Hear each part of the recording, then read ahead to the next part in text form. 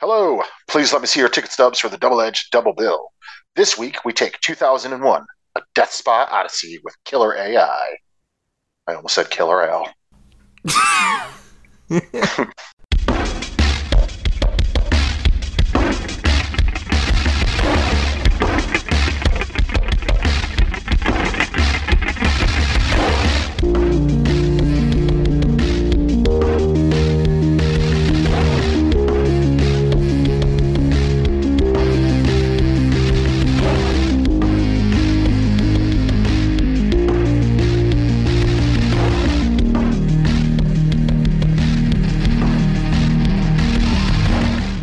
Each week, Adam Thomas and Thomas Mariani will come to the table to discuss the randomly selected yin and yang of a double feature.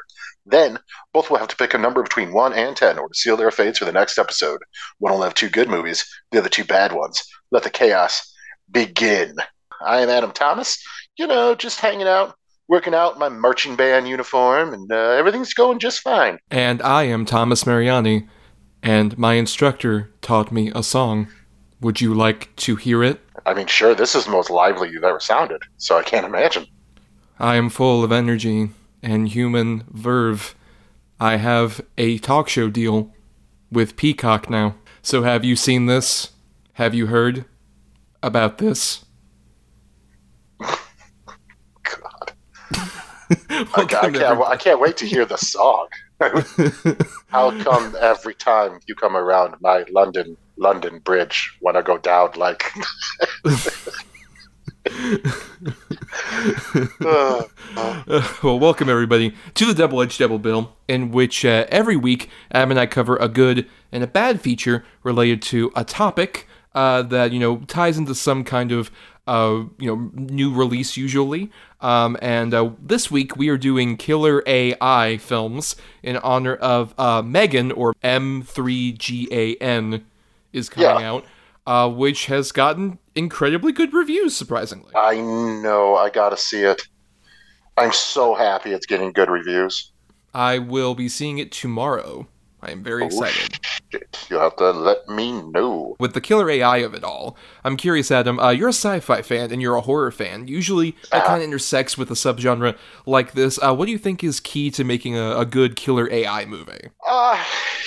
I think a build-up is what really helps in a lot of them. Like, just a slow, where you could tell just things are starting to go wrong, and the AI usually is like super calm about it or stuff like that. Or just go the crazy killer robot route like you would with like Terminator. But I really like the ones where it's like a slow progression of like madness, where the AI like thinks what it's doing is right, and usually you kind of can see it from its point of view. Like, where the ones where it's got to exterminate life. Like, as much as I even hate to say it, but like even think like Ultron and Age of Ultron, where you're like, the guy connects to the internet for like 5 minutes and he's like, oh, I gotta kill fucking everybody. Like, you kind of get it.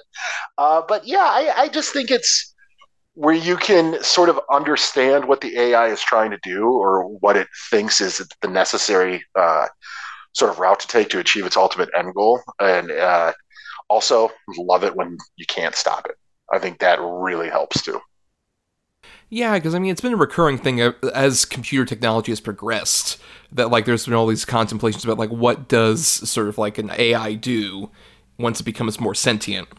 And we've covered sort of different AI movies, like Her, for example, we covered a while ago on the show. And that's an example where it's not a killer AI, but it's like, okay, what if artificial intelligence found some kind of like, feelings and love? It was weird, last week we talked about Moonfall and After Yang, both about artificial intelligence to some degree. And like it's always been a recurring thing, and killer AI is kind of like the mode we go to. Like, how many times when you see like, oh look, here are these new robots being developed and they can like do parkour or whatever the fuck, or like the little dog ones that can go around, and every single time somebody's like, we're heading toward that robot apocalypse, it's gonna happen. Yep. Yeah, like, oh shit, Skynet. Yep. Right, that kind of thing. Though at the same time, I honestly feel like if AI ever got to like a self-intelligent point, I think it would be more likely like Her, where they're like, oh, you guys are like this? This is fucking dull. We're leaving like this sentient space and going somewhere else. You guys are idiots. This sucks.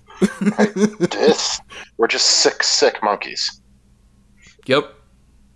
Sick monkeys. Very relevant. to tonight's episode because Do you like what at I the did there? end, Oh, at the end of our hey. at the end of our last episode, as we usually do, Adam and I picked a good and a bad movie to talk about for the show that would follow, and we ended up with Adam's good pick of 2001: A Space Odyssey, and we ended up with my bad pick of Death Spa. But let's go ahead and go into, I guess, the more classic movie, in the opinion of some scholars out there, whatever, 2001: A Space Odyssey.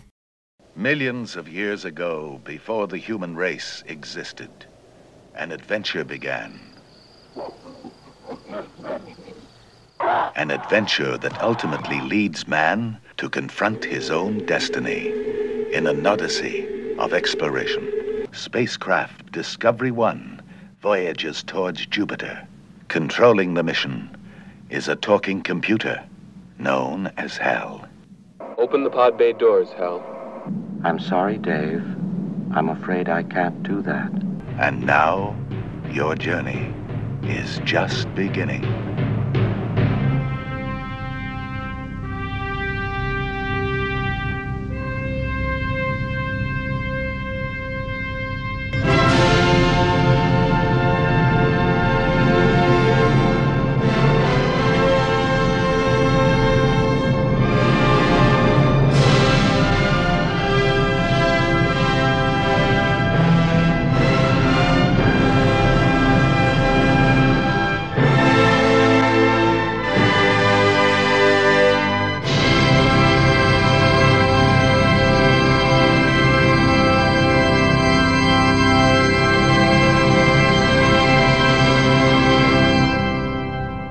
So, 2001: A Space Odyssey came out April 3rd, 1968, from Mr. Stanley Kubrick, who directed the film and co-wrote it with Arthur C. Clarke, who had previously done the short story The Sentinel, which this is partially based on, and around the same time, he and Kubrick were basically writing both the screenplay, and then Clarke was writing the novel 2001: A Space Odyssey, like back to back. And the movie ended up coming out a few months before the book did.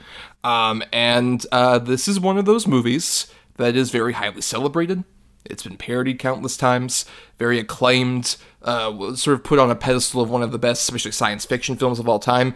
And Adam, you picked it. And you kind of said on the mic when we did our picking that, like, you wanted to give it another chance because initially you weren't huge on it necessarily. Maybe go into some of that more setup, that backstory with you in this movie, and now your ultimate thoughts having revisited it. All right. First time I saw it was probably 20 years ago, maybe a little bit longer, but probably, it's probably 18, 19. And I was bored to tears the first time I saw it, completely through it. Like, I just was like, I don't get the fucking appeal and all that, because even then, I was still like I loved movies, but I was more like a Blade, kick ass, this is peak cinema, stuff like that. So I was like, yeah, I don't get it. I don't understand. I mean, it's just 3 minutes of black screen in the beginning with just classical music. Like, what the fuck is this? Why am I watching these stupid full screen prompts with beeping for 25 minutes after intermission? And what, there's an intermission? Like, what the fuck is this? I love that you were so kind of mad at the movie that even the part where it's like, hey, you don't have to watch the movie now, you can go outside. Like, oh, what, I have to go outside now?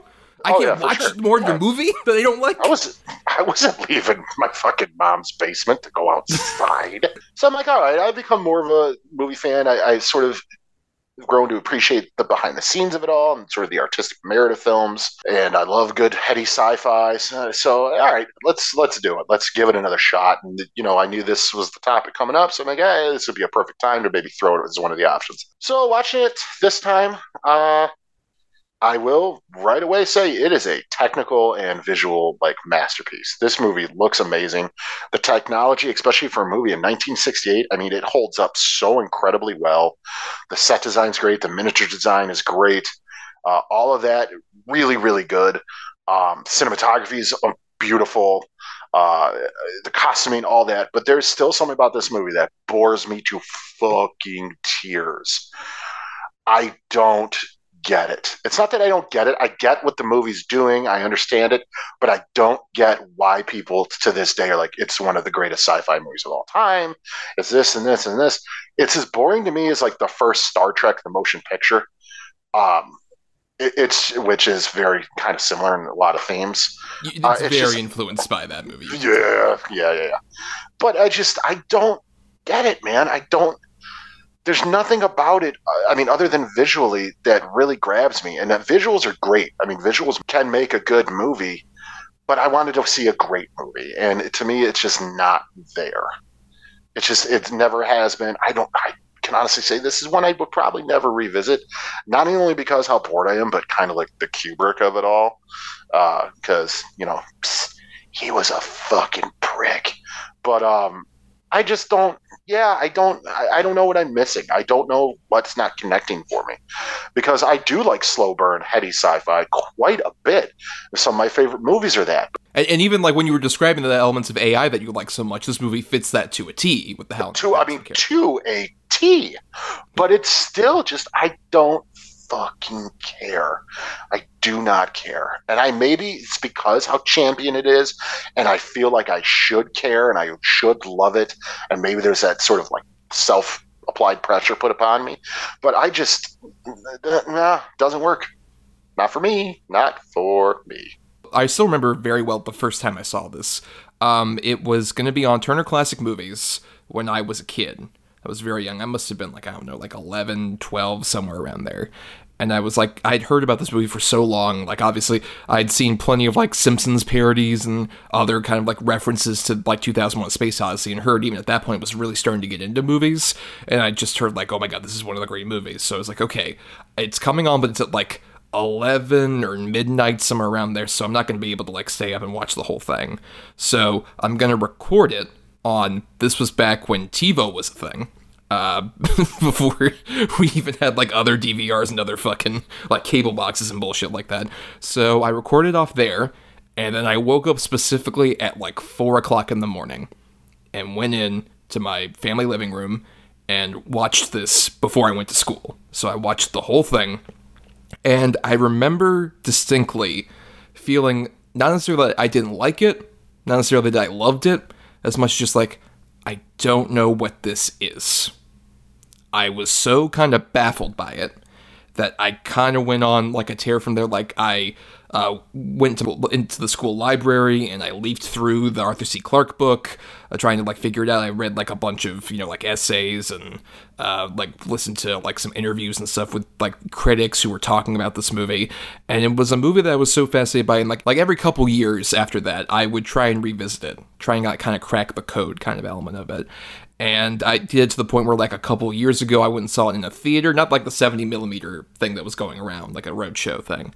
But back when I worked at a theater, one of our managers did, like, a secret movie night screening thing occasionally, and he did 2001 at one point. So I was like, fuck it, I gotta go see this. I gotta see what this is about on a big screen. Maybe the small screen was the problem. And even revisiting it, like, now, I think I can say this much.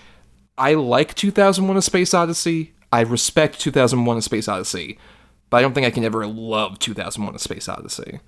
And I think that shifted various points, like from when I first watched it to now, but it is definitely like, I agree with you that something is kind of missing from it that makes me not say it's like one of the upper echelon of like sci-fi movies. I still like a lot of it. I think I've grown to at least like elements of it, and I think, like I said, that shifted what I like versus what I didn't back when I first watched this, but I agree that, like, it just feels too distant to me, kind of cold, in the way a lot of people kind of define Kubrick movies. Like, out of all of them, this feels the most sort of, like, cold and clinical, in a way that almost feels like, if I were to touch this movie, it would be, like, metallic coldness. No heart there, necessarily. Yeah, I agree. I definitely agree. And out of all the Kubrick stuff, and I this is a word that every time I've watched this, and including like, I started it last night, finished it today because there was no fucking way I could get through it last night. I had to tap out halfway through. I'm like, nope, no. For some reason, this movie just ultimately feels pretentious to me. where maybe not the movie itself is pretentious, but a lot of the audience behind it, and I'm not trying to insult its entire audience, but there are definitely some of those people like, you don't like 2001, you don't appreciate cinema art. Oh, Jizz Palace. It's just, If you're I don't someone out there know. who specifically talks that way about 2001, we apologize. But I do not, because you should not be talking about it like that. Seriously, have you seen it? Oh, my pants are so tight. No, I just feel like it's one of those movies that is so sort of heavily guarded, and if it's one of those, like, if you speak against it, people are like, "What? Are you fucking crazy? You don't like it? Oh man, you know what? You just don't understand it." No, I do. I understand it. I just get nothing out of it. I think how you put it is like clinical and cold. I think that's exactly what my problem is with it. Like, and I'm okay with movies that are like, dour or cold or clinical. Like, that doesn't always bother me, but this one just feels like that's the point. And that's okay, but it's also a very long clinical and cold film, to where by the time you get to the end of it, it's like, finally. And it's just, I mean, there's great, like, beautiful scenes, like when he's going through and you see all the colors and you can see it reflected in his helmet and all that stuff. Gorgeous. But it's also 5 or 6 minutes of that. And then it gets to a 2-minute thing of sort of like, you can tell they did it, like the dye water effect in space. And then him in this clinical, cold, white room for 5 minutes looking at like himself throughout the years. And you know what it is? I don't have any feelings either way about this movie. And I think that's the problem. This movie doesn't like inspire me. It doesn't depress me. It doesn't make me happy. It doesn't make me think. It doesn't do any of that. It's just, it exists. And ultimately, that's the worst thing a movie can be for me. That it gives me nothing. I don't like get mad about it like I did with like Moonfall or fucking Oogie Loves or any of those, where like Country Bears, where I just get enraged. That doesn't happen, but I'm also not like, I can't praise it either. It's just, it's there. Like, I like a lot of the visuals, like I said, and stuff like that. Like, it's really pretty and, technically a masterpiece when it comes to that, but that's about all I get out of it. Like, oh yeah, it looks good. And that's about it. And so on that alone, it's just, how can I can't really say anything good about it, because it doesn't make, like I said, it doesn't make me feel anything.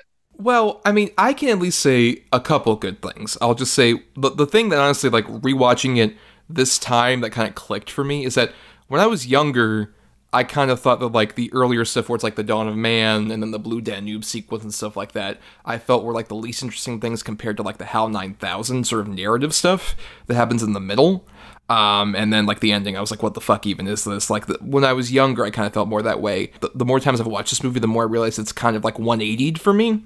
Where the stuff I prefer, honestly, is where it feels almost like vignette-y, like it's an anthology film, in which we sort of cover like the progression of man through like early, like, ape civilization days into like we're in space, and there's like not so much like actual narrative going on there as much as just kind of like these interesting sort of displays about what's going on. The moment it becomes slightly even narratively driven with like the two scientists, with the two astronauts, Bowman and Poole, and we have more of like Hal, who I do really like as like an interesting sort of like a killer AI character, which we'll, I guess, develop a bit more into that later. But the more it like sort of becomes that narrative segment that like especially takes up a large portion of the movie, it drags so much more for me. Because we get the idea of like, oh, it's this killer AI that's like sort of like slowly malfunctioning or kind of putting the mission first above like the human characters and stuff like that. And their individual sequences in that I think are interesting. But like the more we kind of focus on that narrative, I just kind of wish like this was truncated to about the length of like the Blue Danube stuff and the ape thing, and then we got to the ending, and this was maybe, I don't know, like an hour shorter, and I think I would like it in the same way that I like a Fantasia. Like, I think I would like it in that more kind of like fascinating, like this is an experiment in like how we kind of unveil this information, as opposed to like having a narrative in the middle of it weirdly kills it which is like so odd because I'm mostly more of like I like a good narrative in a movie kind of person, but like this, it feels like I've shifted so much ever since I like first saw this movie to now with that. You know what? I think I agree with that too. If this movie was like a series of vignettes or just these images paired with classical music, and you did just have the bit with Hal and stuff like that, even that, I think I would appreciate it more. I do think it's the narrative of, the guy at the doctor showing up and talking to this kid, he's got to inspect the fucking blah, blah, blah. Like, it's just, it loses it because the movie is so technically just proficient and well shot, and the cinematography is so wonderful and things like that. I think this movie would really work as sort of a series of vignettes, or like that David Bowie documentary that's out now, where it's not really a documentary. It's just a series of images set to music, and it's like an experience. I think this movie would benefit from something like that. Right, which, I mean, to be fair, was sort of how this movie ended up getting much of its box office take back was, stoners in colleges seeing this movie and going on the ultimate trip, which is how they advertised it.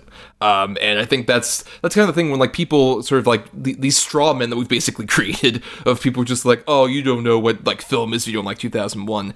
Those guys aren't necessarily the audience that fell in love with this movie as much as just, like, huge stoners doing bong rips. Like, that's how fucking Stephen King was high on his mind. He's like, oh man, this guy would be great to do one of my books, and then The Shining happened based off of that.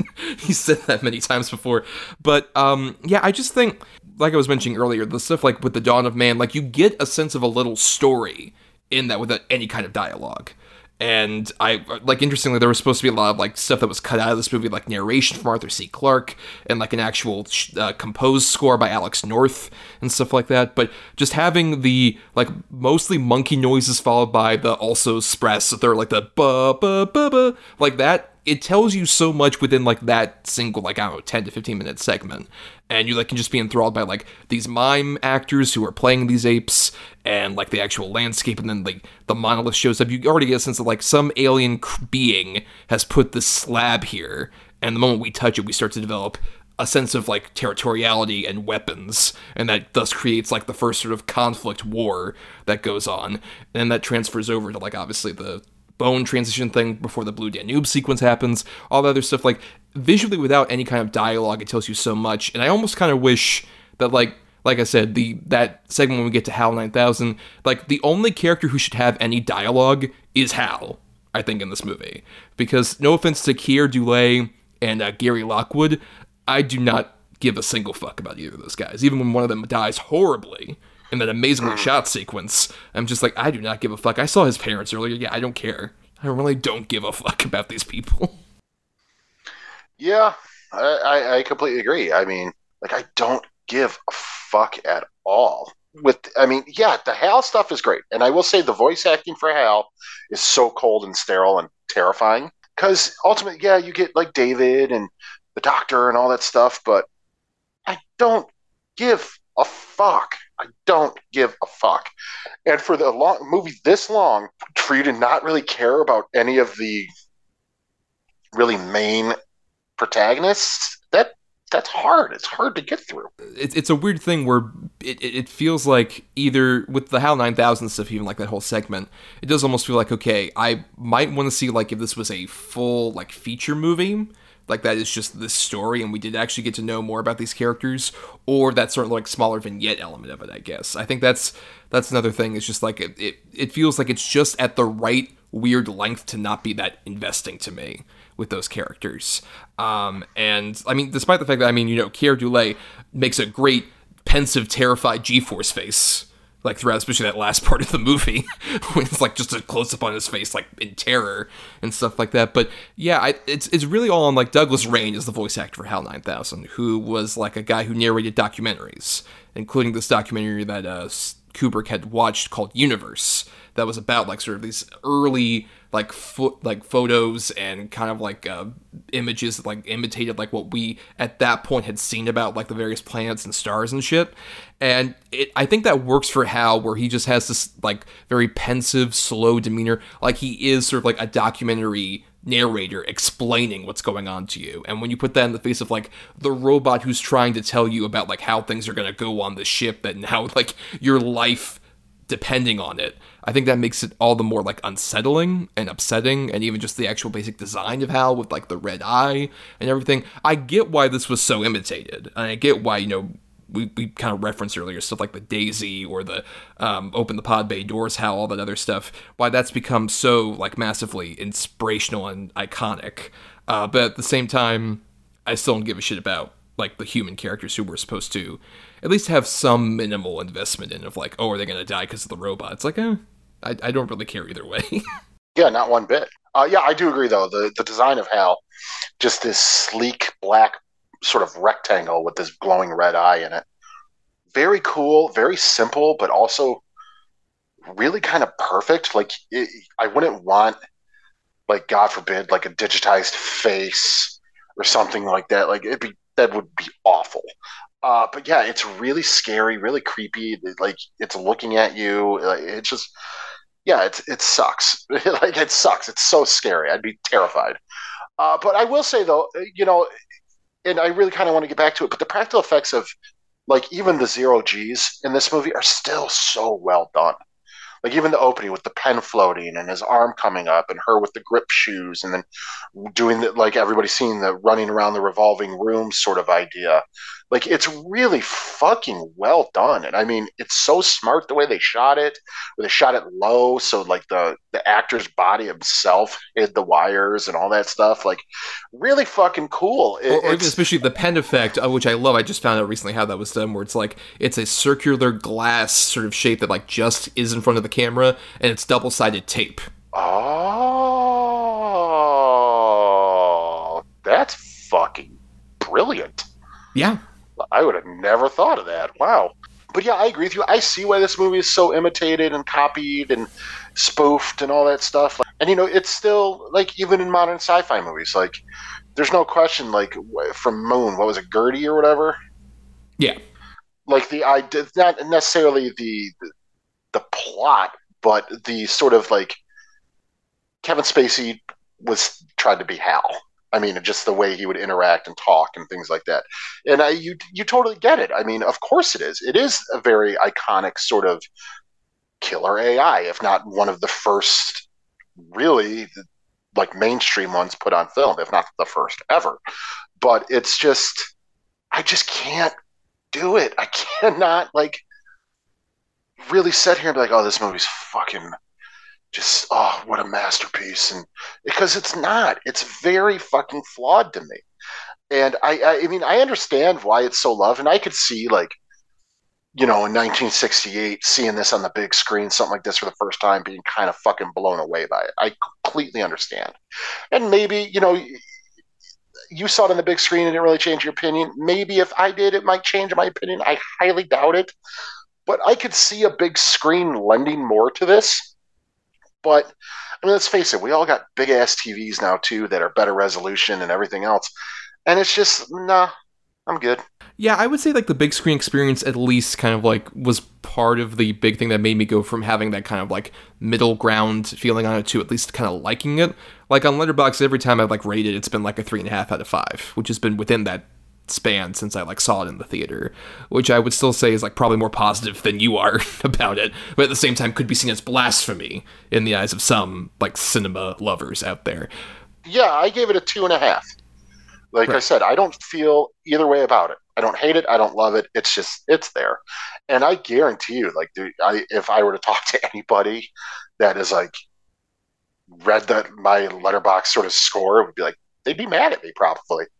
Like, what the fuck? You don't get, you just, like, kind of how we were talking about Forrest Gump, maybe not as bad, but still, it's just one of those where it's like, it's so beholden, so beloved that if you have a opinion about it that somebody doesn't agree with, they get mad about it. And I think that's one of the reasons I really don't like this movie.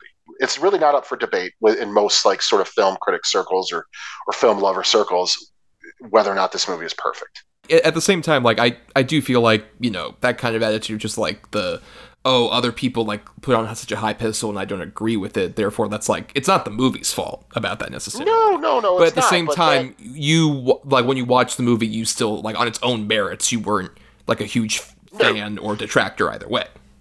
No, right, exactly. I'm dead ass in the middle of it.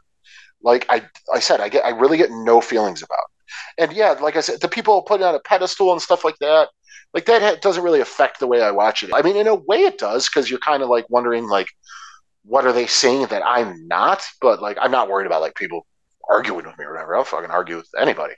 But it's just, I don't, when how do I put this? We all know how it is when movies, music, books, whatever, people love it and talk about it so much for so long too. Like, you're expecting to kind of go in and be blown away by it. So it can affect a viewing. I try not to let that shit affect me, but when something's been around since 1968 and it's talked about constantly in the greatest movies ever made, I mean, constantly, it's in the top 5, if not the top 3. It's just, so you're expecting a lot out of it, and I get nothing. And it's always kind of like mind-boggling to me, like, what am I not seeing here? I just don't get it. Yeah, I mean, I've had that too. Like, we've talked about this on the show plenty of times, where like movies that like are esteemed as such classics, there are some, like we've talked about in the show, that we feel hold up and are great, and there are some that we feel have aged like a fine milk, as we like to say on the show. Right. Well, yeah, I mean, to go back a couple episodes, you can hear us talk in depth about Forrest Gump. But I think with 2001, it has like this esteem that we're mentioning and everything like that. And I think it's also because it's like so inscrutable that also kind of helped create the sort of like weird narrative around Kubrick, I think, where like a lot of people who are, say, obsessed with like dissecting The Shining, like the whole Room 237, I think those people wouldn't be as like so crucially fixated on that if not for like 2001, which also leads into that weird dumb conspiracy about him shooting the moon landing and all this other shit like that. This movie is so like ominous that it created like even a mythology around the guy who made it. I think that's absolutely true. I think that is absolutely on point. And the thing is, like, again, I don't really, I guess we're talking about a Kubrick film, so we kind of can. And you heard us talk about it on the Patreon, if you listen to our Shining commentary from so long ago. He's a fucking prick, or was a prick. I mean, the guy was a monster. I mean, we know about the stuff with The Shining, with Shelley Duvall, and just how he was kind of a monster on set to her. And, there's reports from a lot of his movies how he was a very problematic, difficult guy. But yeah, I do think 2001 Space Odyssey, with maybe its complicated yet simplistic sort of narrative, that people find more in it that either might not be there. And I do think that's what led to sort of the Room 237 and The Shining, which, if that shit is fucking crazy. I mean, some of it, yeah, that makes sense. But others, you're like, wait, what? It's just, no, I don't know. But it's only like the Native American like thing. That's what I get. We're just like, yeah, that makes sense. There's like enough, that's an interesting interpretation that makes sense with what's in the movie. Then it gets to like, so there's a Minotaur poster in the background, which means this is like, whoa, wait. Yes, the labyrinth. Maybe like in classic Greek mythology, the labyrinth, if you didn't escape, the Minotaur would come get you. And and of course, Danny's wearing that Apollo 11 sweatshirt, which means that it's him admitting that he committed the moon landing to film. Right. Like, fuck off. Fuck off. But, yeah, I think that might be part of it, too. Like I said, I know definitely, when people saw, I don't know, definitely I wasn't alive, but I'm guessing when this movie came out, people saw it, it was just fucking mind-blowing. Like, what the fuck? Because there'd never really been anything like this. So I guess I give it credit for that, but I do think it's sort of staying power and sort of the new fans it makes and everything is due to the Kubrick of it all and not necessarily the film itself. Yeah, I mean, I think that's at least the major sort of gateway for people. I mean, obviously, like we said, we're kind of creating straw men. Like, obviously, everybody likes whatever they like, whatever. We're not saying anybody who likes this movie has, like, some kind of other, like, vested interest in like, oh, it's because of the mythology of Kubrick. Some people just genuinely like this fucking movie a lot, and that's fine. And I mean, there's certain elements that like I've grown on with time, like particularly I think the ending has grown a lot on me, to where like I mentioned, after all the HAL 9000 stuff and like the Daisy and all that, like him, like Keir Dullea going through this wormhole, like when I first saw this I was just like, what the fuck does any of this mean? And I've read other interpretations, and I guess this makes sense. Even Kubrick kind of talked about this in his own writing, and I believe this is what it's like in the Arthur C. Clarke book, that like the idea is basically they meet this sort of other life, but the thing is it's not like a physical being, which I really enjoy that idea, that like the other like alien life doesn't like have a physical sort of place. It is just like they encounter this other sort of like dimension where they go through, and then they basically become like a zoo exhibit, where it's like, well, this looks basically like what a human would live in, right? There's a bed, and there's a table where you can look in a mirror, and all this stuff, and we're basically seeing, like, that character grow old in a sense where, like, it feels rapid to him because it's almost like in a different kind of, like, time and vortex and shit, where, like, time moves at a faster rate, and he just sees, like, he spends the last several decades of his life in a very quick succession in this room that, like, he's being studied in, kind of in a similar vein to the end of AI, which we've talked about on the show. The Steven Spielberg movie that Kubrick had a lot of influence on. And then by, like, the very end of it, it's just like, whoa, you lived your whole life, that's great, we're gonna send you back to Earth as a weird star baby. So that's what it's like, basically. That's at least an interpretation like I've heard, and I kind of like, I get that, and I think that's an interpretation that makes me appreciate the movie more. But at the same time, yeah, this doesn't necessarily improve all the elements that like I have issue with. If anything, like that stuff and a lot of the other like more vignette elements make me think like, oh, this is neat, but I don't love it. And that's an interesting way to approach it. But like at the same time, it doesn't make me think like one of the greatest films of all time, as much as like, well, that's a different version of how to like handle us finding like alien life for the first time. Yeah, all right. I tend to think like the miniature work and the camera tricks and sort of the costume design and stuff like that is what's neat about this. The rest of it, I'm just like, nah, I don't care. Yeah, I think that's part of it too. I think especially like the sequence that I don't think gets as much like sort of parody ground is like after we have the long boring meeting where Hayward talks about like what the epidemic is like as a cover story and all that other crap, and also where he hangs out on a fucking like airport space station for like 10 minutes and talks to people or whatever. After all that, when like they go onto the moon and they find the monolith there, and they sort of have the sequence where like they touch it and like it starts making this weird shrill sound. Like, that element's great. Like, the sort of mystery we build around it without, once again, the dialogue or any kind of narrative around it is so much more interesting than hearing everybody, like, talk at a thing like, hey, we heard some intelligence that, like, there might be an epidemic going on. Oh, I don't know. It's whatever. Yeah, anyway, bye. Yeah. I mean, you know, could I ask you a question? Can you tell us, I'm not at liberty to say. Well, what about I'm not at liberty to say? Oh, fucking God damn it. Shut the fuck up.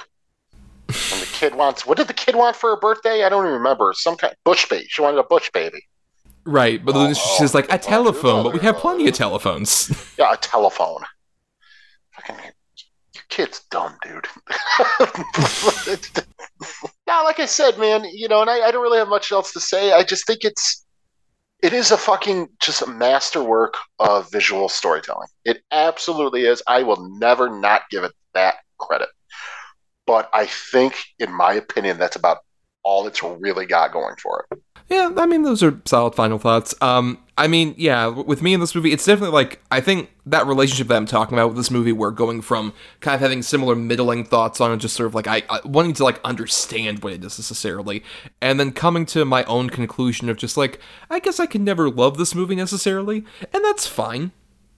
You know, like, that's the thing, is that despite how much, like, acclaim a movie can get, like, at least if we all give, you know, whatever, like, acclaimed movie a chance, and we're just like, you know, it's not quite for me, that's all that really matters. You came to your own conclusion. That doesn't have to, like, involve, like, oh, like, what everybody else says, or whatever, there's other things. Like, you gave it a chance because you'd heard that hype, and then you're like, no, not necessarily for me. And even for me, I'm just like, I like this movie. I respect a lot of, like, what it sort of innovated, with, you know, along with Kubrick, along with Douglas Trumbull, who we haven't mentioned, but and his team did such a great job with the effects work. Yet this movie won its Oscar for visual effects, and it only went to Kubrick because the Academy was just like, "Whoa, it's all him, right?"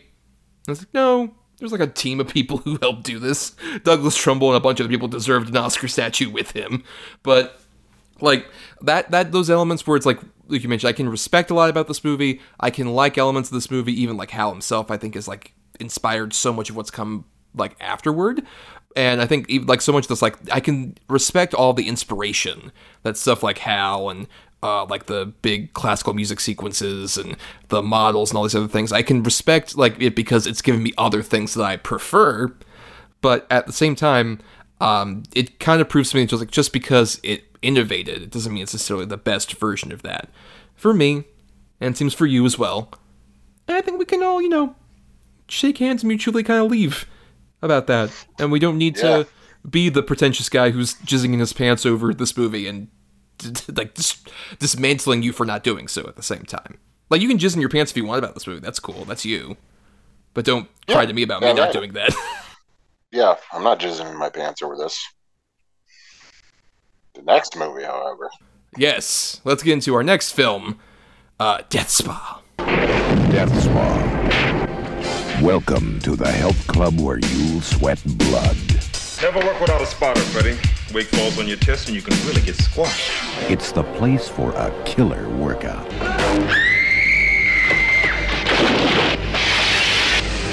An unquiet spirit reaches out from beyond the grave. Welcome to my party. For revenge.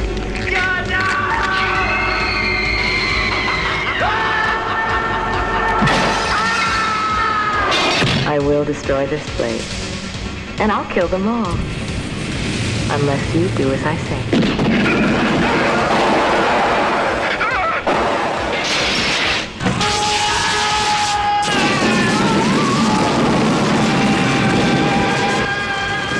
Death Spa. An exercise in terror. A fantastic weight reduction program. People get so thin they disappear. So Death Spa came out December 1st, 1989, from director Michael Fisher.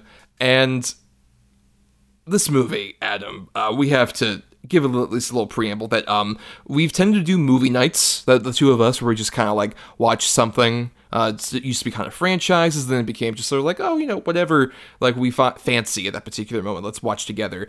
And there was a night where we were surfing through our favorite streaming service, Tubi TV. Which has so many amazing, diverse options and original content now, which I haven't seen in a Tubi original, but all the clips I've seen look amazing. Oh, yeah, the Chef's Kiss. I gotta see it. Right. I mean, I need to say Terror Train, the remake, and also Terror Train 2, which came out like a month after Terror Train, the remake came out. I didn't even know there was a Terror Train remake. It's and a sequel! Oh, yeah. I knew the sequel. Funny enough, I saw an advertisement for the sequel, and I thought it was just one of those bullshit, like, directed DVD sequels like you got, like, so many years later. Like they right, but yes, it is, but only to the remake that came out a month ago. Yeah, that's amazing. I have to see it. Yes. But we were surfing through Tubi, and we're like, oh, I'd heard about Death Spa, which caught my eye, because this is one of those I'd heard about from various, like, either bad movie podcasts or, like, video series I watched, like, throughout especially my youth. And I was like, oh, let's, I haven't seen this in full. Let's watch Death Spa. And it was a magical evening, Adam, where we discovered a masterpiece of so bad it's good cinema. Yes, it was. It was incredible. And, yes. It's one of those, like, what the fuck is happening here type of movies. It's great. Right, because we should mention, like, with the killer AI element of it, that's part of this movie. But it's one of many things that are very confusing about this movie. Because basic setup for Death Spa is that we follow mostly a bunch of employees at a spa gym location in the late 80s. And we were initially introduced as they're closing up one night. And this one woman who is the current girlfriend of the manager is like, oh, I'm just doing a big elaborate flash dance sequence for the opening credits. And now I gotta like shower myself off and I'm gonna go into the spa and relax for a bit and then close up. And as she's in the spa, all of a sudden the chlorine starts dumping in, and she gets like severe burns, and she ends up with 2 comical like eye patch gauze on her face for most of the movie, covering her eyes. And the manager is trying to say like, why is this happening? What's going on with this? Like, this whole thing is run by computers, which were organized by the brother of my dead fiance, who's played by Merritt Buttrick, who people might know as Kirk's son from the earlier 2 Star Trek movies, Star Trek 2 and Star Trek 3. It turns out that this guy has like turned this entire spa into an early like sort of like completely digitally run spa, where everything like runs on a computer, which doesn't make a lot of sense based on like if you know anything about computers, what that goes into. But as things go along, you find out that, like, oh, he has some sort of connection with his dead twin sister, who, like I said, is the former fiance, who was the wife of the manager of the spa. And there's a lot of other weird plot mechanics, like I said, don't make a lot of sense, but basically people start dying more and more at the spa, allegedly because of computers, but also there's a ghost of the former wife of the manager, and other things start coming to life, and it's a very confusing, bizarre movie, but that's exactly why we love it so much, Adam. I can remember the first time we watched it together, there were several, what the fuck moments, and also a lot of just laughing at the over-the-top gore. Yes. I mean, the violence and gore in this movie is so fucking insane. Like, it is so brutally violent and gory. I mean, the one I can think of the most that pops in, which is one of my favorites, is the guy doing the arm machine that for somehow reason his ribs break out of his body. Yep. It is, or the fucking paranormal doctor who has a German Ruger for some reason and pulls it out, his hand explodes. Right, but like, and the weird thing is, like, a lot of those gore effects are very well done, and this movie in general, like, for a low-budget horror movie, doesn't look that bad, except for, I don't know if it's maybe, like, whatever transfer they got of this movie, because if you watch it on Tubi, there's, like, a lot of grain, and more importantly, the weirdest thing is, like, any of those big gore sequences, the way it's presented on, like, that, and apparently this is, like, from the home video, like, 2K restoration scan that they did, it's all framed so poorly. Like, when that guy's hand explodes, it's like, I can see the blood gushing, but, like, I don't know where that is. Like, what's exploding? Is it his head? Is it his leg? What's happening? Well, yeah, no, you see his hand with the gun for a split second explode, and then you see nothing except just blood shooting from the left side of the screen. Right. Like, even the guy with the ribs, when he's hunched over and he leans forward, and then you could tell they rewind it, so he leans back up and then go again, so he leans forward again. Like, there's a lot of that weird freeze frame, reverse technique, like a whole bunch of it unnecessarily, too, might I add. Yes. And that's kind of what gives the movie the charm. It's like, what the fuck are they going for here? Like, it's so ridiculous. It is an AI going wrong, but it's also like a ghost in the machine sort of idea. And, you know... But also the ghost is possessing, like, the twin brother. Right. To where you also get an idea that maybe they used to bang? Or at the very least that the brother is obsessed with his sister to a Norman Bates-style degree. Yeah, but then, like, there's the scene where he's talking to her off-screen, and there's, like... He's like, I don't want to do this anymore, we're hurting people. And then it's, like, him and her moaning, and she's like, there, that's better. And you're like, oh, what is happening? Is there an old boy type of thing happening here? Like, what the fuck? It's so bizarre. It's so bizarre. But my favorite character in the movie is the detective, the old fat cop, who, yes, like, he's trying to help the girl at the New Orleans party or the Mardi Gras party, because that brought in 20% more customers last year, and blah, blah, blah. So he's there investigating. He's like, you need help? Sure. And then when she ultimately dies, he starts crying. Like, he gets all, like, upset. Like, instead of, like, doing his fucking job, he's like, oh, no. Like, first of all, he just met her. Second of all, he gets sucked into a freezer? Like, what the fuck? And he gets murdered by living fish. That's living fish. Come to life. Yep, living fish. These puppet fish that, like, fucking lunge at him and, like, get at his, like, fucking neck. Shout out, that's Francis McCarthy's that guy, who's along with Rosalind Cash, who are the two detectives. And I love her. I don't give a fuck about no locks. it just fucking shoots the door open. Right, but one of my favorite things also is like the weird editing of this movie, which they're at a key part of like my favorite example of that, where there's a point where the guy who William Baumler as Michael, who is like the manager.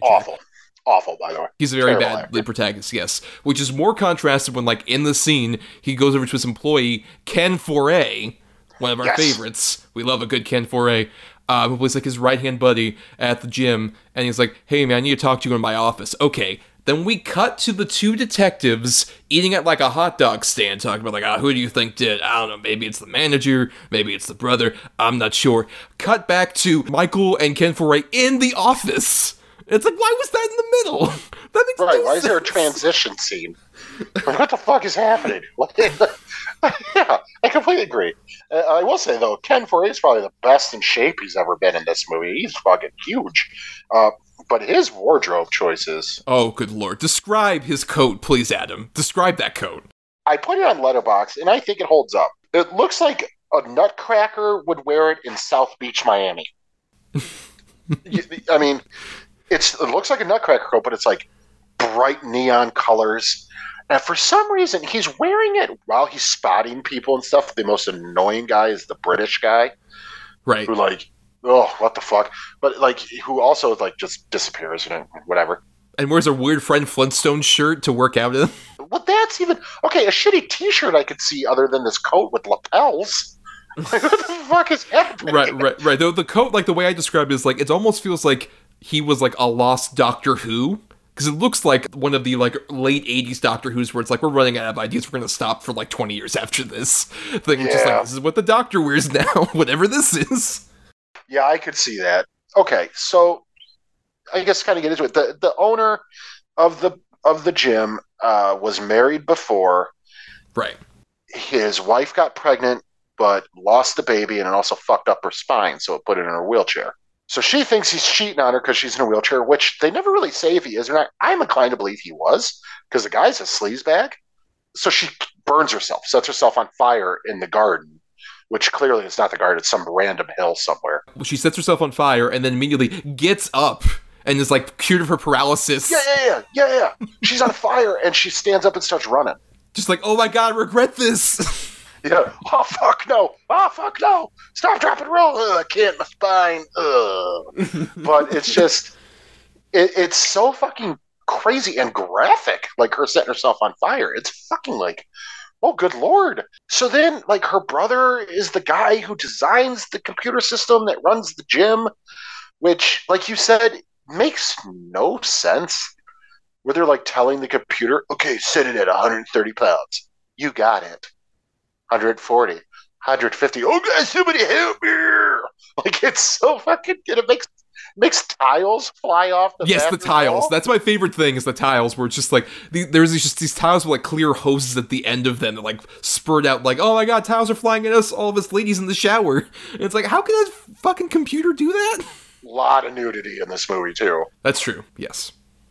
But the thing about the tile scene, which it is my favorite too, is how can a computer do this? That they even have a line where the brother says, how could a computer make tiles fly off the wall? It's not my fault. And the cop and even the owner are like, yeah, it's true. Story checks out. Take him away. That's true. Oh, wait a minute. Maybe it's your dead ghost sister who's possessing you and is super horny. That too, when she first shows up at the party and walks in that room, they goes like, hey, how'd you get in here? In fact, how'd you do that with your hand? It turns out the computer said, actually, the door was locked. You better get out of here. And then she starts, like, doing the weirdest seductive movements. Well, I guess you could stay a little while. The dialogue in this movie is fucking ridiculous. And like you said, his girlfriend they say she's burned over her entire body, but then she comes home and she just got eye patches. And he instantly tries to bet her.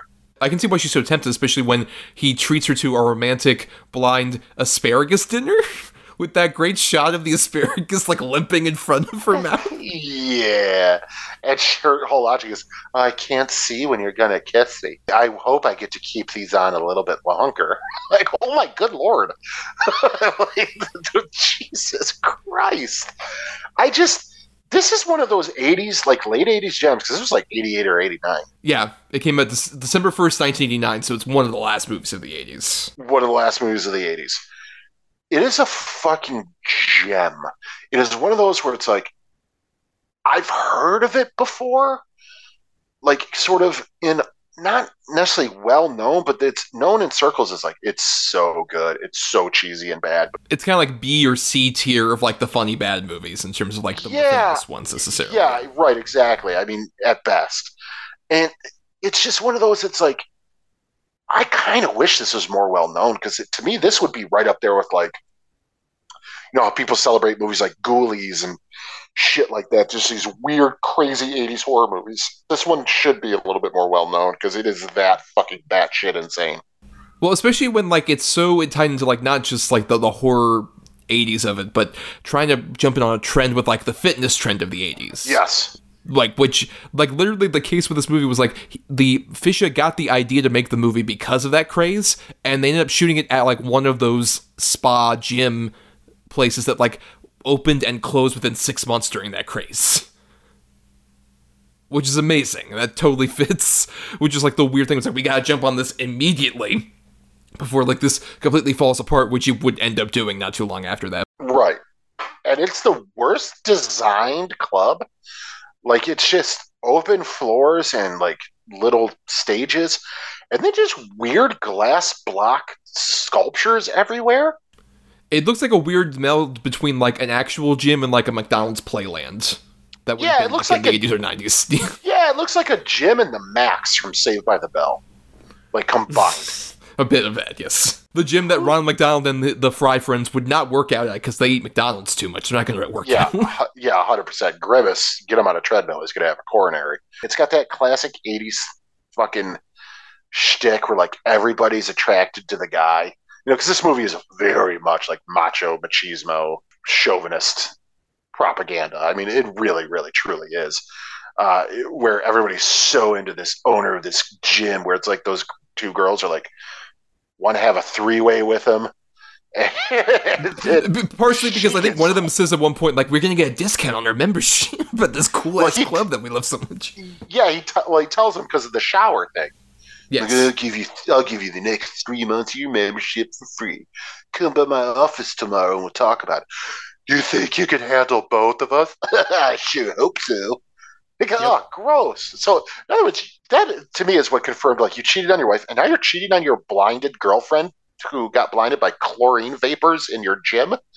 Which, by the way, shut the fucking thing down till you figure out what's going on, man.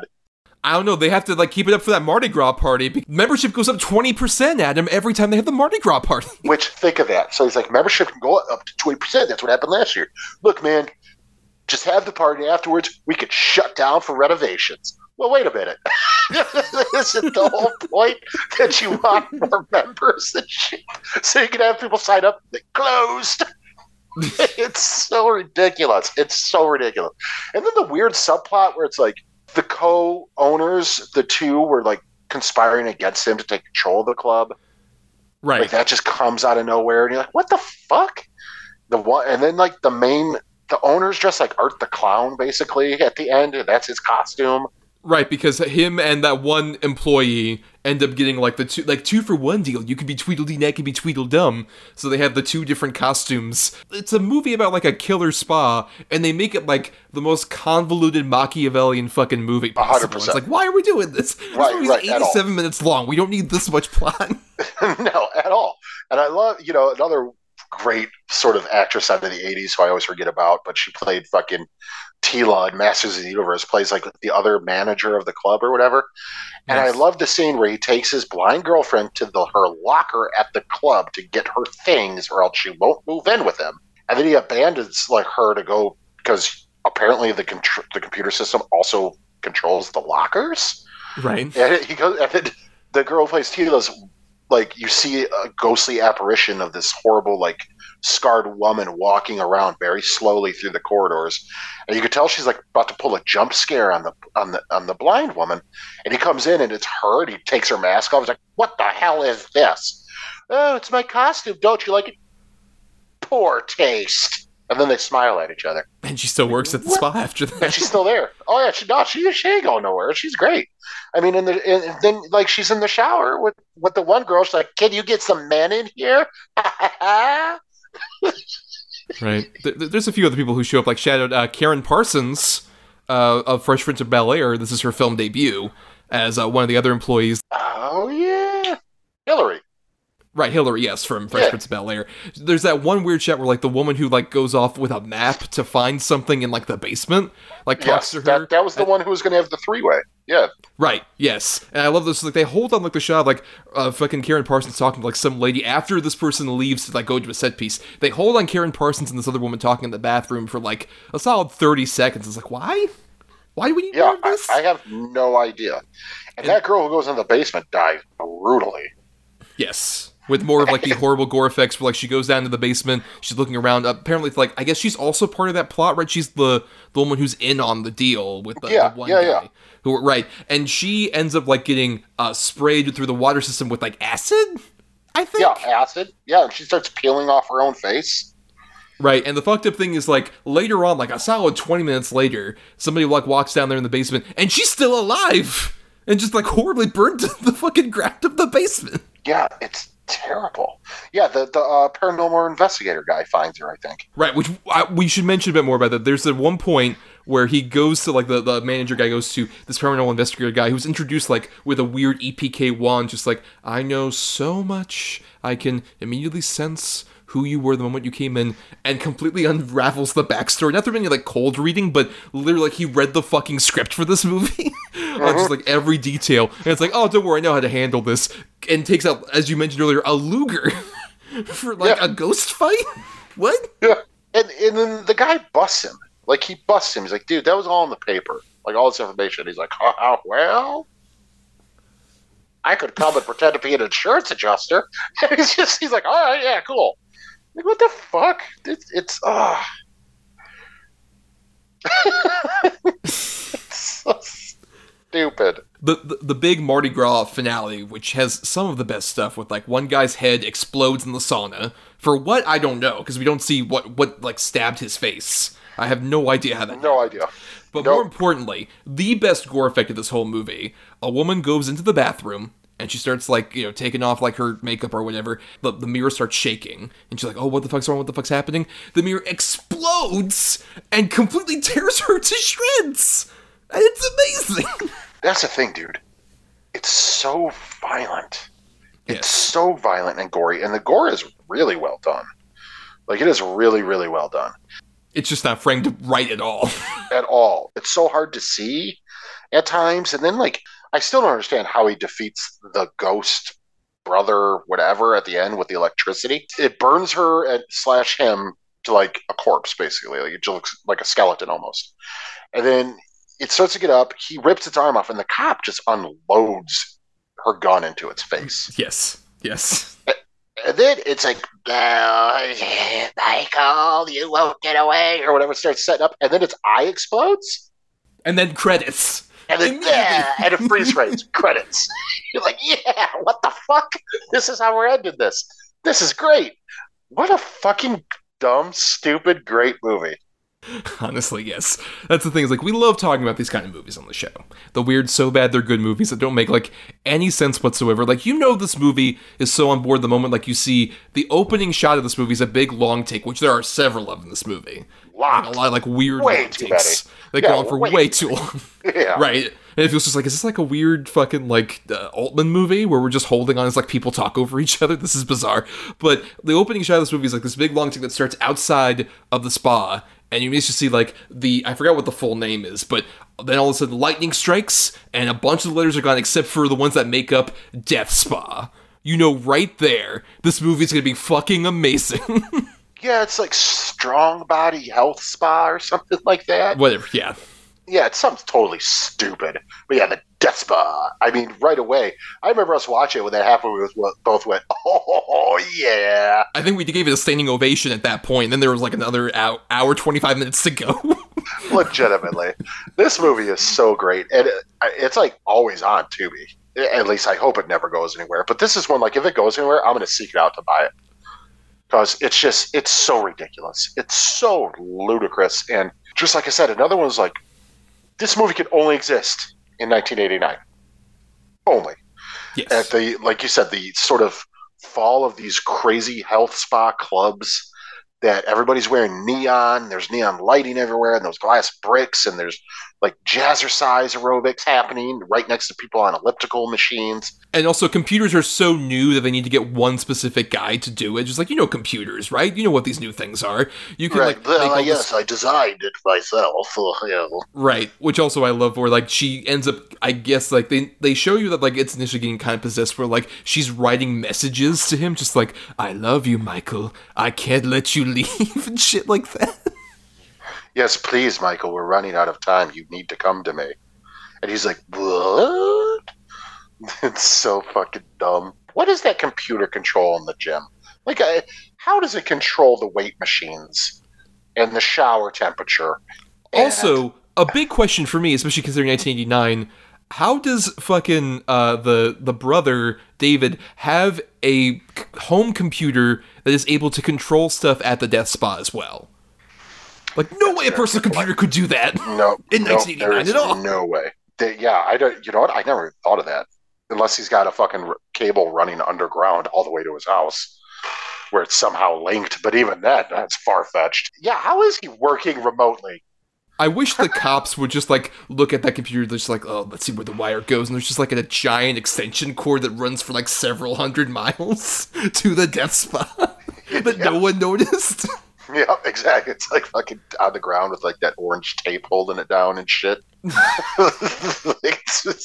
I also love, this is a perfect time capsule of not like glitzy LA, but a lot of like the shittiest parts of LA possible. Oh, real gross, like back alley, like just shithole Hollywood. Absolutely. Like wherever the fuck the paranormal investigator guy is, like that area looks like so down and dirty. It reminds me of like this part of LA, like old 80s movies that took place in Times Square, where you're like, oh god, New York is gross.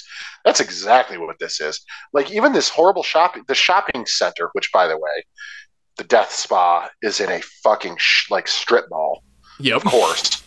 But when they zoom out and they show like the logo with the lighting, like, oh my god, you look like behind it there's like just factories of smoke stacks, shit like that. Like none of it looks glitzy or nice. Or it looks like the opening of Blade Runner with just like giant fires going up and shit.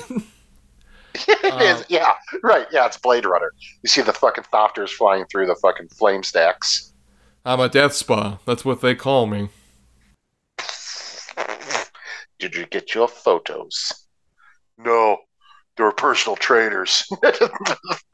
And it's like, of course, it's one of those classic computers where, he's typing on it and there's just giant silver panels with blinking lights everywhere.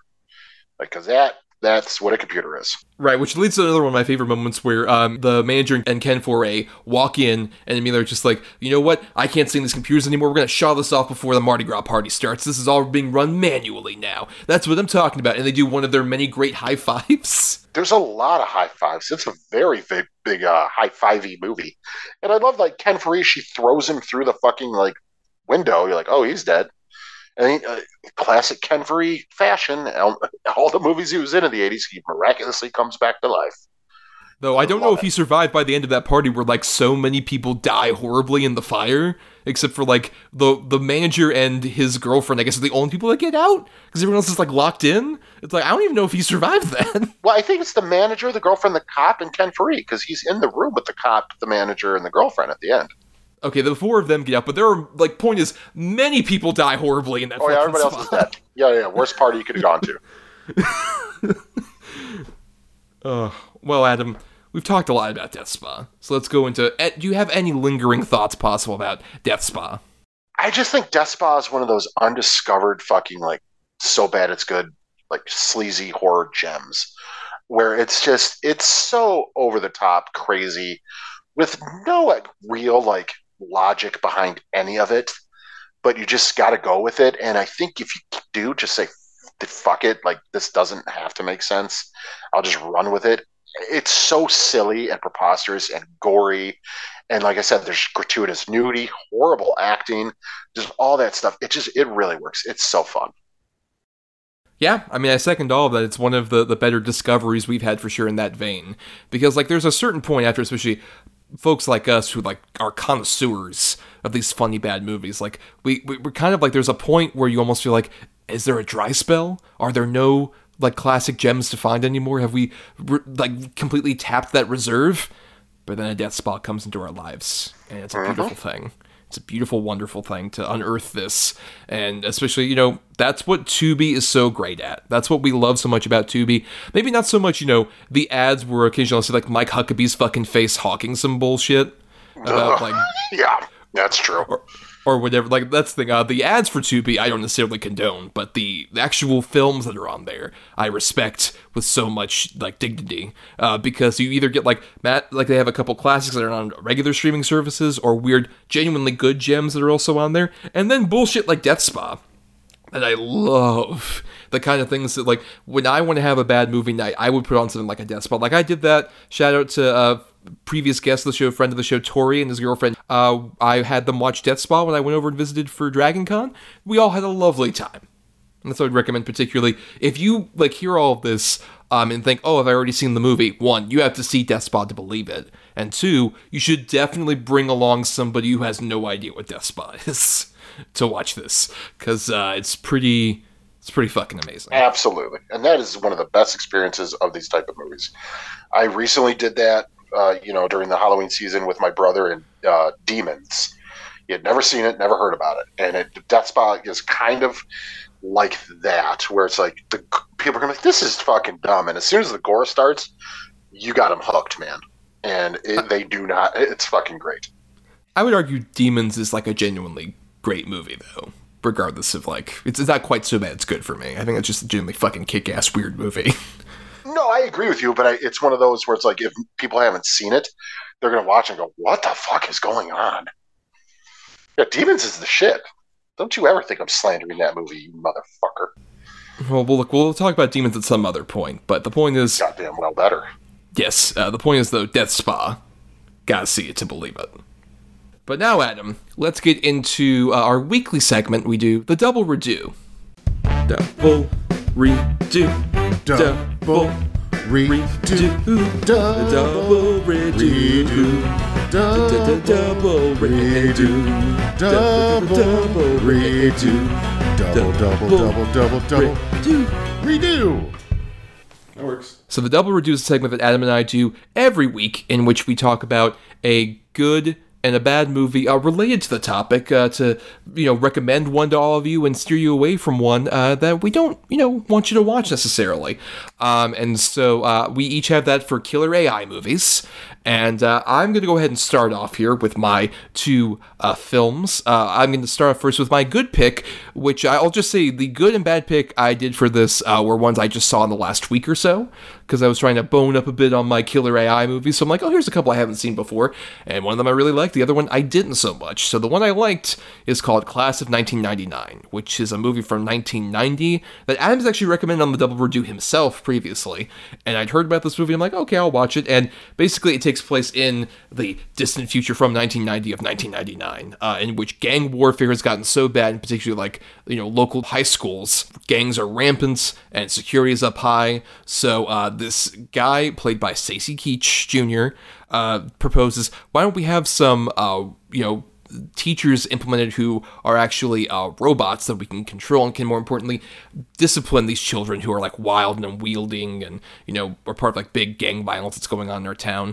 And they can, keep them in line and make them work. And secretly, this is all sort of related to backdoor a deal with the military that they're trying to do. But the three teachers are played by Patrick Kilpatrick, John P. Ryan, and Pam Grier herself, and are wonderful performances. It's like these three upsetting, shitty teachers that, like, are basically go from, like, oh, we're going to discipline these children, in a violent manner, to literally killing them after a certain point. These, like, various gang children who are, like, very over the top, who, like, are in, like, elaborate sort of almost Mad Maxian gear and have, like, punk outfits and shit like that. And there's a lot of great, like, character actors who appear, like the ones I mentioned, but also Malcolm McDowell plays the principal. And there's kind of this interesting, like, subtext you can kind of interpret from this movie about like, oh, like initially the robot teachers sort of like put the gangs against each other and start kind of like causing violence, which kind of feels like a sort of weird military commentary, but also it gets into like dumb, over the top like violence and gore and silliness that's like very entertaining to watch. And it's another one that was on Tubi. That's where I watched it, and I think it's a tremendous fun time for anybody out there. And then the bad one I have is one that has, I think, a lot of potential to be one of those movies, but doesn't quite fit that, called Saturn III, which is another bizarre sort of cast and crew behind this movie, where it's directed by Stanley Donen, who's the guy who directed a bunch of like Gene Kelly musicals like Singing in the Rain and a bunch of others. And this was from 1980 and features basically this one guy who sabotages this mission where someone was going to have to go to Saturn III, which is one of several space stations that have accrued on Earth in this like distant future, where they have people that are on these outposts. The guy who ends up killing that captain and takes his place is played by Harvey Keitel. And he goes over to the space station where the two people who are living there are lovers who are played by Kirk Douglas and Farrah Fawcett. And while Harvey Keitel is there, and he's trying to like sort of get his way onto like, you know, towards Farrah Fawcett, and also trying to take over the space station basically by way of introducing this robot he's created, this artificial intelligence, which is like this big, bulky, sort of like humanoid like body that has a weird kind of like two eyes on like a beanpole. Like imagine if Wall-E was on top of like RoboCop's body. That's what it kind of looks like. It's weird. It doesn't make a lot of sense like how that really even like works necessarily. But there's a lot of fascinating elements of this movie. Like like I said, that cast and that crew, so weird. But also there's a lot of violent gore. Like Harvey Keitel kills the captain guy, sucking him out of the airlock, but there's also like piano wire in front of it, so the guy turns into like mincemeat. And it's just like raining gore on top of Harvey Keitel. It's like, oh, this is so fucking weird. And there's like hand explosions and some other like violent, gory moments that happen. But it's also just kind of like dull and boring for a lot of it. It's not nearly like enough to like keep your interest with that element of it, but there's other weird stuff. Like Harvey Keitel like apparently hated this production so much that he did not want to do post-dubbing, and Stanley Donen chooses to like get a completely different voice actor to dub him over. So it's like Harvey Keitel talking with a mid-Atlantic accent. It's so weird and off-putting if you've like watched as many Harvey Keitel movies as I have. It's so insane. It's just like, what the fuck is this even? It's one of many other things that like make it Saturn III like a fascinating movie, but definitely not one I would recommend. But if you have any curiosity based on these weird things I'm talking about, it's fascinating, but not necessarily, I would say, a good or even so bad it's a good movie to watch. Yeah, like you said, I've recommended Class of 1999 on here before. I think that is just such a fucking wacky, fun movie. Like why Stacy Keach has those contacts in. And that hair. And that fucking hair. What is going on here? It's probably one of the, I think it's also the first time, maybe Death Warrant was, but I think it's probably the first time I saw the consummate stunt performer / character actor Patrick Kilpatrick in anything. And he's really kind of scary in this. Like he's pretty intimidating and terrifying. And also Pam Grier's great. The other, I can never remember his name, but the other teacher, great. John P. Ryan, yeah, he's amazing. John P. Ryan, yeah, he's really good. It's a fun, violent, brutally violent at times, crazy movie. Like it's crazy, but it's so just entertaining and interesting. Avoid the sequel at all costs. I think there might even be 3 of them now, but I know because there's a weird thing where like this is like the second one technically to Class of 1984. Which is from the same director and a lot of the other people involved, but it's like they're not story-wise related, I think, right? I don't believe so. The second one, Clash 1999 2, The Substitute, is a direct sequel. Right, which I believe was your bad on that same double redo where you recommended Class of 99. It's so fucking bad.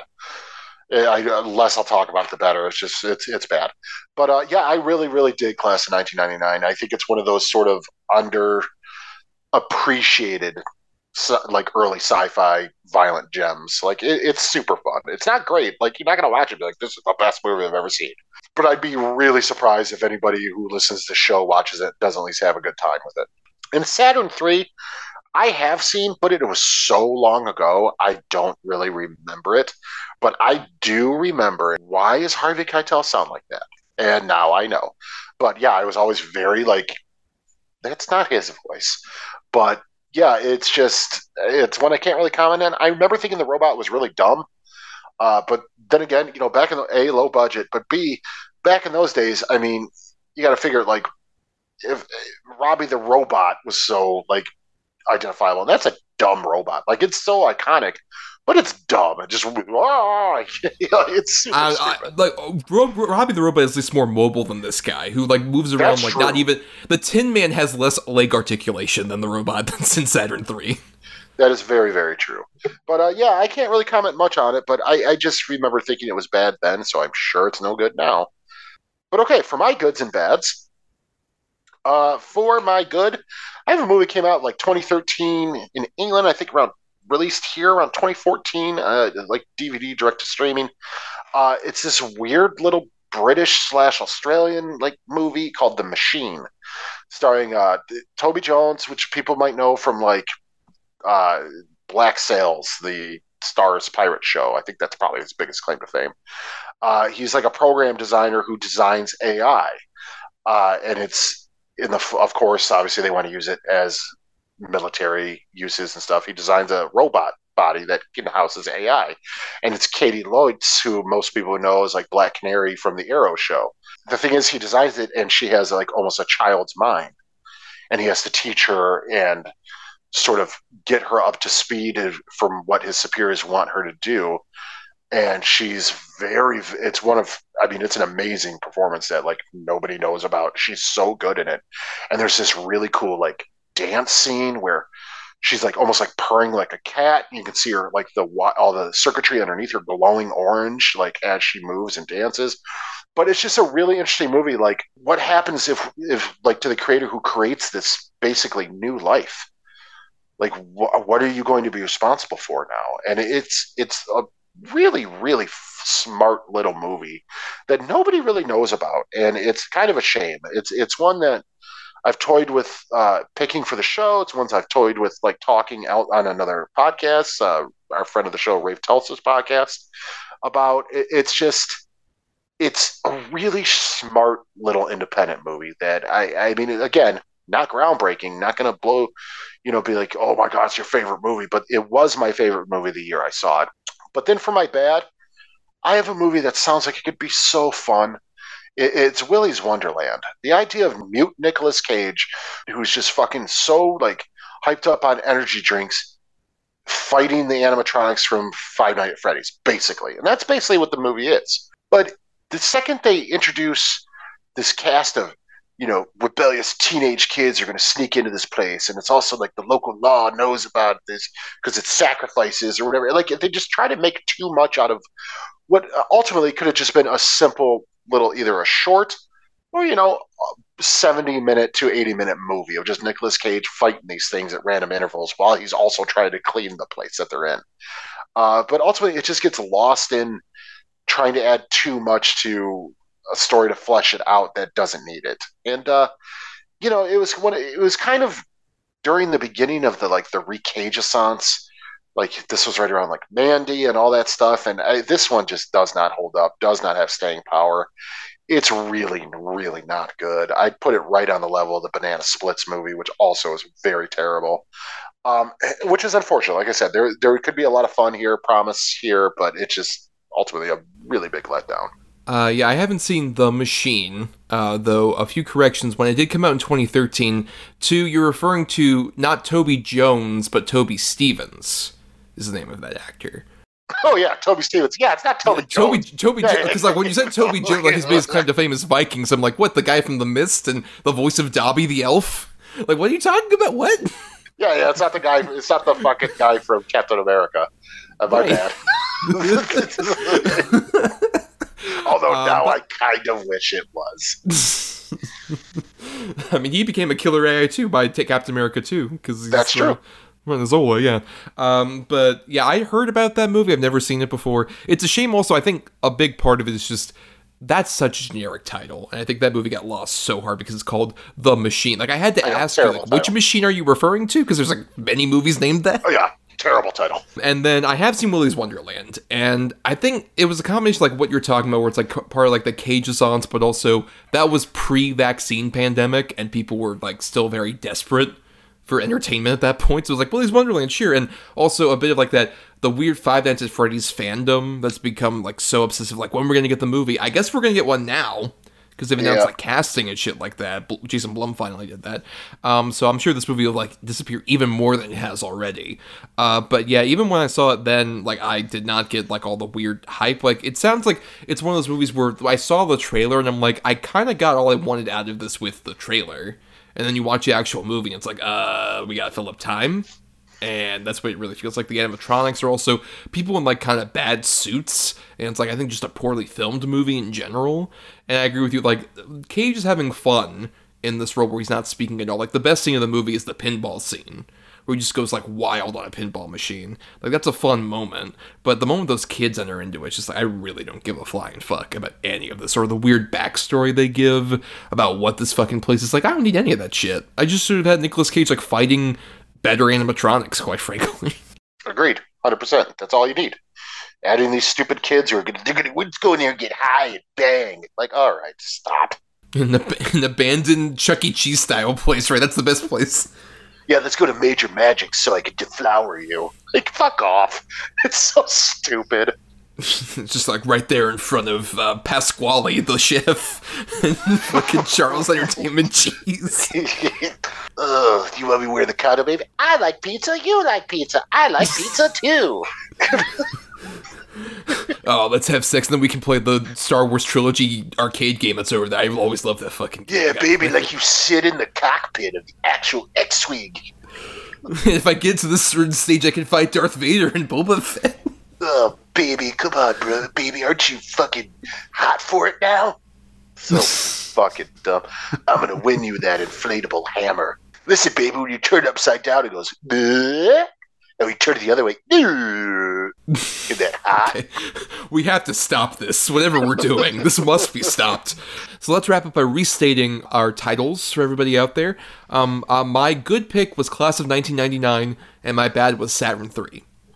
And my good pick was the regrettably titled The Machine, and my bad pick was Willy's Wonderland. Yes, and submit your own Double Reduce to the various sort of places where we have feedback available. We'll talk about that here as we end the show, but stay tuned. We'll be doing our picking for next week's episode at the very end of this one. So we want to thank, first off, Chris Oliver for our intro and outro music for the show. Listen to more of his music at chrisoliver.bandcamp.com. Thanks to Christian Thor Lally for our artwork. Follow him at Night of Water, that's night with a K, _of_water, for all his great stuff on various socials. And thanks, of course, to our Patreon supporters, patreon.com/DETBpod, where for just $1 a month, you all get to vote in polls for topics and movies that we cover, and listen to bonus podcasts like this week that we're putting this up. Friday is Friday the 13th, and in honor of that, we are doing a commentary on the Friday the 13th remake, which Adam and I have a lot of thoughts on, and feel is an underrated gem in the slew of horror remakes out there. Yeah, for sure. And even in the franchise itself. Yes, upper echelon for sure. But you'll get to hear all about that as we talk about it over there. And you can also find us on Instagram, Twitter, and Facebook at DEDBpod. And you can also submit feedback to us at our email, doubleedgedoublebill@gmail.com. All that spelled out. And for more of me specifically, you can find me on Twitter, Letterboxd, and other places as at Not The Who's Tommy. And I also do some writing at marianithomas.wordpress.com and at film-cred.com. And shout out, Adam, you mentioned Nicolas Cage movie. I believe the day this episode's going up, I will be a guest on the Better Than Bad podcast, where basically on that show, it's similar to ours, where they cover the most high-rated movie for an actor on IMDb and their lowest-rated movie. And I talked about Nick Cage on there, where his highest-rated movie, Spider-Man Into the Spider-Verse, and his lowest-rated movie, Jiu-Jitsu. Oh, good God. By the way, copyright infringement. Tell them they're going to get a notice from my lawyer. Of course, yes, because we're the first podcast to ever do one good movie and one bad movie. No one's ever done that before. No, we're the first podcast to talk about movies, period. Well, that's true. Back in 2018, at the invention point. And the first podcast with two white guys as the host. I mean, very true, right? We're real trailblazers and innovators because of something. Two fat white guys. I mean, look, like body positivity all around, for sure. Yeah, for sure. Right, yeah, but seriously. First rotund neckbeard white guys to talk about. Hey, I shave my neckbeard. I don't have that. Give me that much. No, you're right. You just wear the trilby. Well, I mean, it's fashionable and stylish, Of course, well, look, while we were busy studying podcasting, we also studied the blade. Okay? Yeah, I will bathe my katana in your lover's blood, milady. You want to tell people where they can find you after that glorious comment, Adam? Yeah, man. You can find me on Instagram at Atom or Adam. It's ATOM_R_ATAM. Fuck, I'm still laughing about the neckbeard. And you can find me on Letterboxd at Schwanson. That's SCHWANDTSON, milady. And if you want to hear more of this for some ungodly reason, follow us on Apple Podcasts, Stitcher, and other podcasting platforms. If you're listening on Talk Film Society, why not listen to all the other great shows on the network? Which, just a shout out, this week marks the year anniversary of us joining Talk Film Society. So, it's been a great home to us this whole year, and we've had a lot of great guests who have been on other shows on the TFS network and stuff like that. It's been a tremendous fun time, and we'll continue to be on there as long as they will have us, which shouldn't be too much longer. Right, because it's a big secret. We're actually trying to take it down from the inside. Yeah, for sure. But if you, along with on Talk Film Society, there's a whole backlog of episodes for us. So about 200 episodes before we join TFS, you can listen to on our Podbean main feed. If you can't support us on the Patreon, we totally get that. Money can be tight for some people. The totally free way to help us out is to rate, review, or simply share the show around because it gets us more visibility out there. Yeah, man. By the way, big ups on Tori. I seen you sharing the shit. Thank you, buddy. And everyone else, you're dead to me. For sure. But now, Adam, it's time we did our picking for next week's show, as we do at the end of every episode, where Adam and I, we trade off on one of us has 2 good picks, one of us has 2 bad picks, switch off on the quality for that depending on the week, and, we each assign numbers between 1 and 10 for each of our choices, so the other person will say, I'm going to pick number 7, and the other person will say, okay, that's close to number 8, which is this particular movie.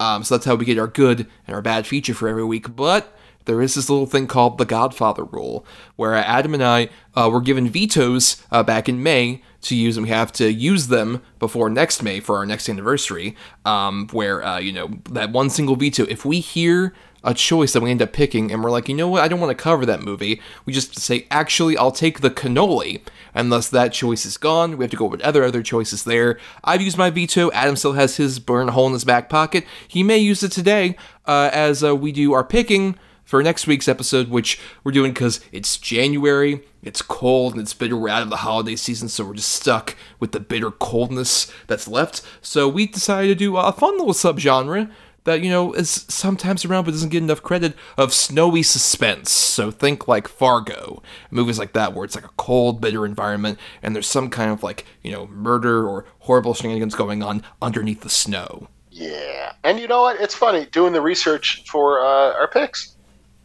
Way more than I thought there were. It is a pretty healthy subgenre. For sure on that.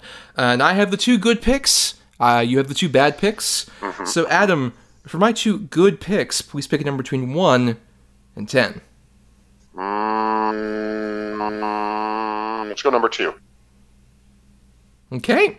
At number 3, I have a movie that I haven't seen, but I've heard so much praise for, especially as of recent, that I'm just like, I should finally see this. That stars one of our favorite guys, Guy Pearce. I have Ravenous. Oh my God, you've never seen Ravenous? No, I haven't. I figured this would be a good chance to do it. Oh, I'm so stoked on this one. I fucking love Ravenous. It is such a bizarre movie. Oh, hell yeah. No, I am definitely not taking the cannoli. Oh, fuck yeah. I can't wait to talk about it. And just to be sure, it does fit the topic, right? There's a lot of snow and suspense in it. The whole movie takes place in the snow. Yeah. Yeah, and it's very suspenseful and crazy. All right. Well, on the other side of things, over at number 10, I had a pretty fun one I know we have mutual appreciation of, from director Bong Joon-ho, starring Chris Evans, Snowpiercer. Heck yeah, great movie. Yes. But now, Adam. Yeah, man. 2 bad picks. Very curious where this will go. So I'm going to pick number 7. All right, man. At number 8, I have a movie I haven't seen, but it is universally like known as what's a terrible, terrible film. It's based on I think, a graphic novel or a comic book, uh, starring post Underworld Kate Beckinsale. I have the movie Whiteout. Okay, I vaguely remember Whiteout. I remember like the poster where it's like Kate Beckinsale and It's just like her face. white background. Right, Yeah. it's like white, stark white, so it's just like, oh, like Yeah, that. but it's Okay. like her, Gabriel Macht from The Spirit, Jake Busey. Like it's a really I know nothing about it other than that she's like a cop. But It's I've very much a heard movie that came and nothing went when it came out. Yes. But what was your other choice, Adam? At number 1, I had another female-led movie that I've seen, and I actually liked it on first viewing, but like after thinking about it and stuff, it's just like kind of a weak-ass Gerald's Game ripoff, and it was sort of lauded as like this actress's comeback, and no, I have the Megan Fox starring Till Death. Okay, yeah, I remember you talking about that one and liking it quite a bit. Yeah, I mean, it's still like, I don't hate it, but it's not that good. Well, yeah, we'll be talking about Whiteout and Ravenous next time on the show. Ravenous is the shit. Yes. But until next time, everybody, this conversation can serve no purpose anymore. Goodbye.